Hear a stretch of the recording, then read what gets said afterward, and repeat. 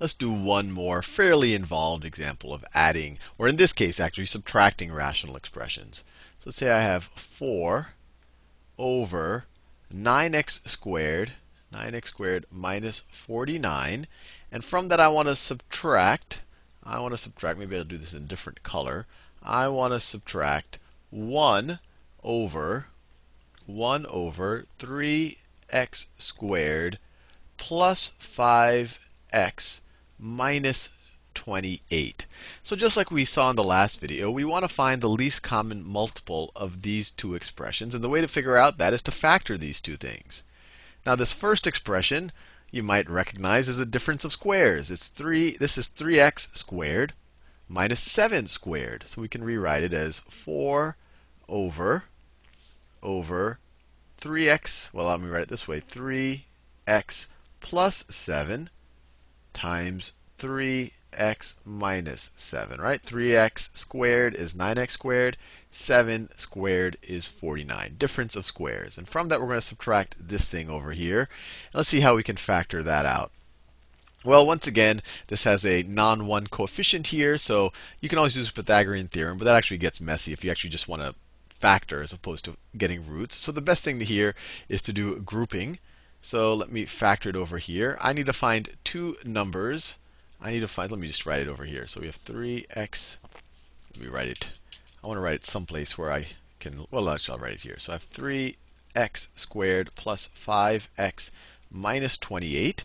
I need to find two numbers that when I multiply them, I get 3 times negative 28. Negative 28, so it's negative 60 and negative 24. That's negative 84 if I multiply those two numbers. And a plus b should be equal to 5. So what numbers? Well, this is 7 and 12. Is that your times table? 7 times 12 is 84. So if you make this a 12 and you make this a negative 7, then it works. 12 minus 7 is 5. 12 times negative 7 is 84. So I can rewrite this as 3x squared. I'll group the 12 with the 3 because they have a common factor of 3. So plus 12x minus 7x minus 28. Once again, 7 and 28 have a common factor, so it's looking good. And just to reiterate, all I did is I rewrote this 5x as 12x minus 7x. These are obviously the same thing. 12x minus 7x is 5x. But then we can group them. We can group them just like that. If we factor out a 3x here, this first expression is the same thing as 3x times x plus 4. And then in the second expression over here, I'll do it in red, or in white, I guess. Let's factor out a negative 7. So minus 7 times x plus 4. And lucky for us, we have a common factor is x plus 4. So we can factor that out. So if you factor out the x plus 4, you get x plus 4 times 3x minus 7 times 3x minus 7. So that's what this guy over here will factor into. So I can rewrite it right here. So this expression is the exact same thing as 1 over, well, I could write the 3x minus 7 first. 3x minus 7 times x plus 4. This and this is the exact same statement. So let's figure out what our common denominator is here. So let's figure out what our common denominator is. So our common denominator, write it like that.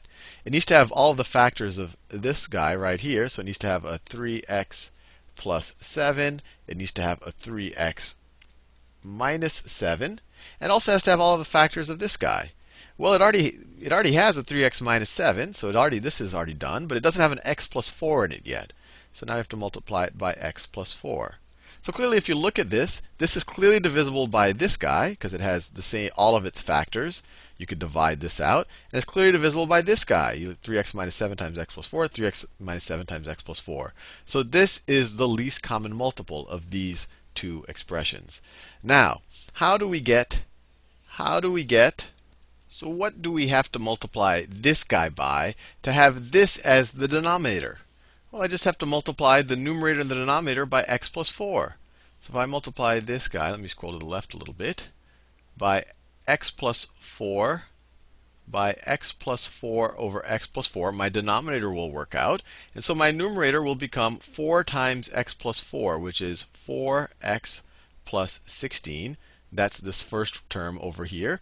And then what do I have to multiply this guy by to have the same denominator as this? Well, I have a 3x minus 7 times x plus 4, 3x minus 7 times x plus 4. I have to multiply it by 3x plus 7. I have to multiply it by 3x plus 7. So I also have to multiply the numerator by 3x plus 7. So this is 4x plus 16 minus 1 times 3x plus 7, or minus 3x plus 7 is the same thing as minus 3x minus 7, just distributing the negative sign. And then what is this going to be equal to? The numerator, we have a 4x minus a 3x. 4x minus a 3x will just be an x. And then we have a 16 minus a 7, which is a 9. And then in the denominator, we, of course, have all of this stuff over here, which is 3x plus 7 times 3x minus 7 times x plus 4. And we're done.